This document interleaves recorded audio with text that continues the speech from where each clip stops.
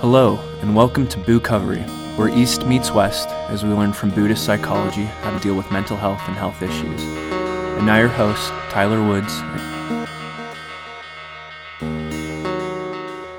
Hi, this is Tyler Woods, and welcome to Bookovery, where East meets West in psychology. Today I want to talk about something that I feel very strong about right now, and that is recently I put a post on Facebook, and I knew when I put it up that it would be some note-taking for me. So I did it kind of with intent, and the intent was I wanted to see what would happen if we really called people out on their bullying about the current situation in our nation. The name-calling, such as calling the president a Cheeto or the size of his penis or his hair. And I don't know what any of that has to do with maneuvering in these really difficult and trying times. And so I posted that we should really watch the bullying, and you would have thought I hurt somebody and left them there to die. The responses were anger and violent.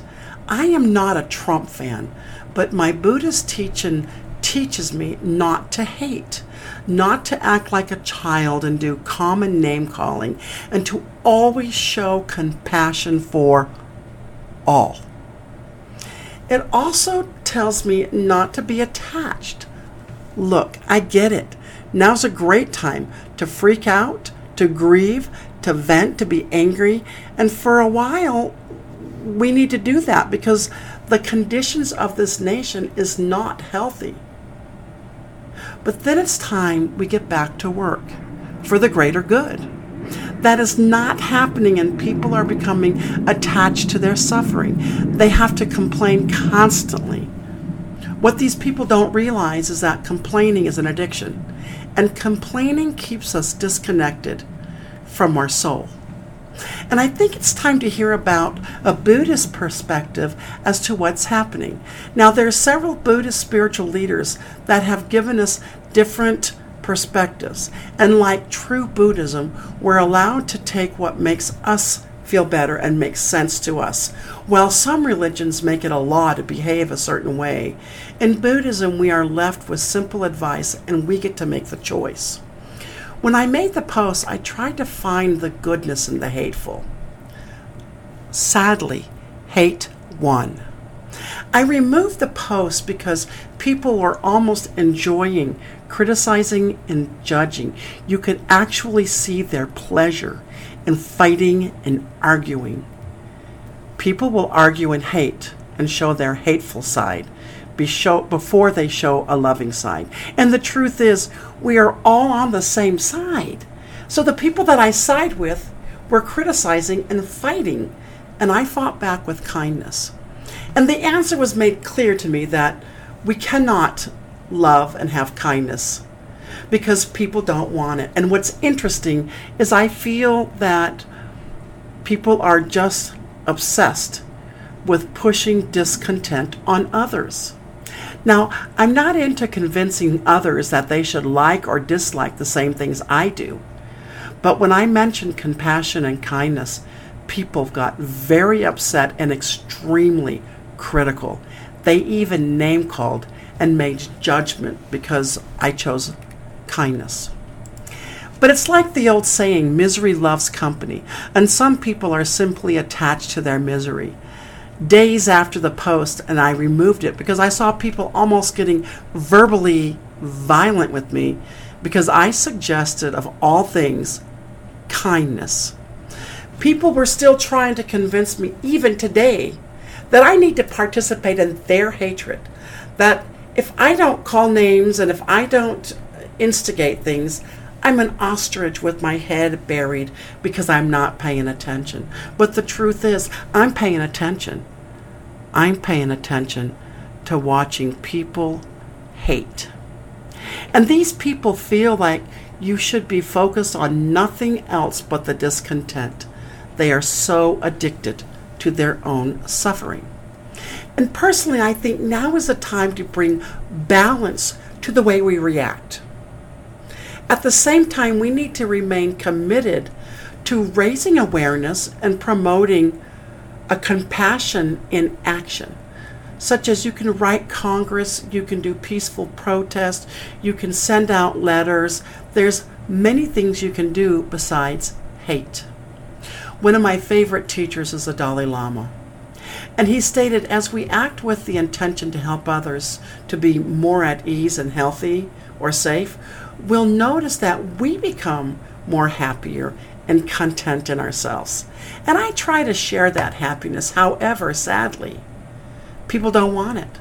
They are too attached to their misery and their suffering. And though hard to hear, it is an attachment. And so many people struggle because we have the desire to continue working for the well-being of others and the greater good. And our longing for connection is important. And happiness is a tool that helps people like a disinfectant on people's discontent, anger, and rage. But no one wants to hear that. So where we have to go is think of what the Dalai Lama went through in his lifetime. He maintains a daily practice. He maintains kindness for everyone. And though he lost his country, his culture, and he lost his family at the hands of a brutal regime, he doesn't hate the Chinese, and he finds redeeming qualities in them. He maintains his sense of humor, and he chose to turn his tragedy into teaching the world. Right now, my mindfulness practice is dedicated to my many friends who are expressing such unbearable hurt and fear and hatred and abuse with the current version of what America looks like. Many of my friends are women, people of color, members of the LGBT community, immigrants, and non-Christians, and they're all rightfully expressing their fear and trauma right now. And I want to especially be there for them through compassion and mindfulness, not through the ongoing of Facebook and name-calling and wishing him dead. Look, it's okay to grieve the fact that we have taken a massive emotional, spiritual step backwards. But I keep remembering the three universal truths and the reality of impermanence. There is nothing in this world that's going to last forever, including its current condition. We are lucky that impermanence is built into our system of government, and for Buddhism, it's built into our system of belief. The value of recognizing the reality of impermanence is something we should cherish. It should bring us joy. And we know these hard times will pass.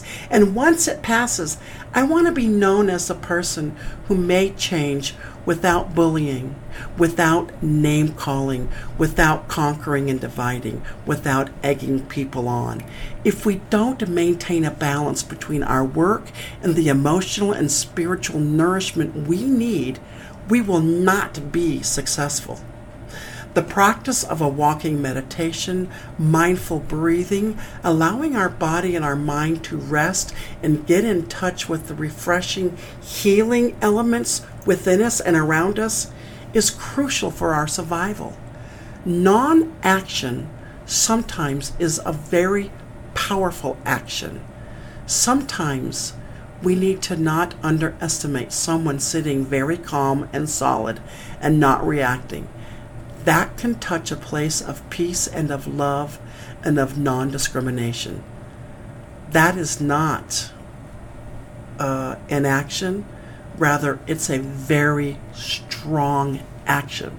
So let's reach through our differences, shall we? Listen deeply and say no to fear. Say no to the anger. We have to be prepared to face dark times right now. And we will prevail against the darkness, but we have to hold fast onto our cherished ideals of truth, of love, and of compassion. We must also maintain that faith, while ignorance and hatred may at times be dominant, that through a concerted action, patiently pursued, we can finally usher in an era of justice, of love, of human unity, and of compassion. I choose to be that person. How about you? For now, this is Dr. Tyler Wood saying, walk in peace.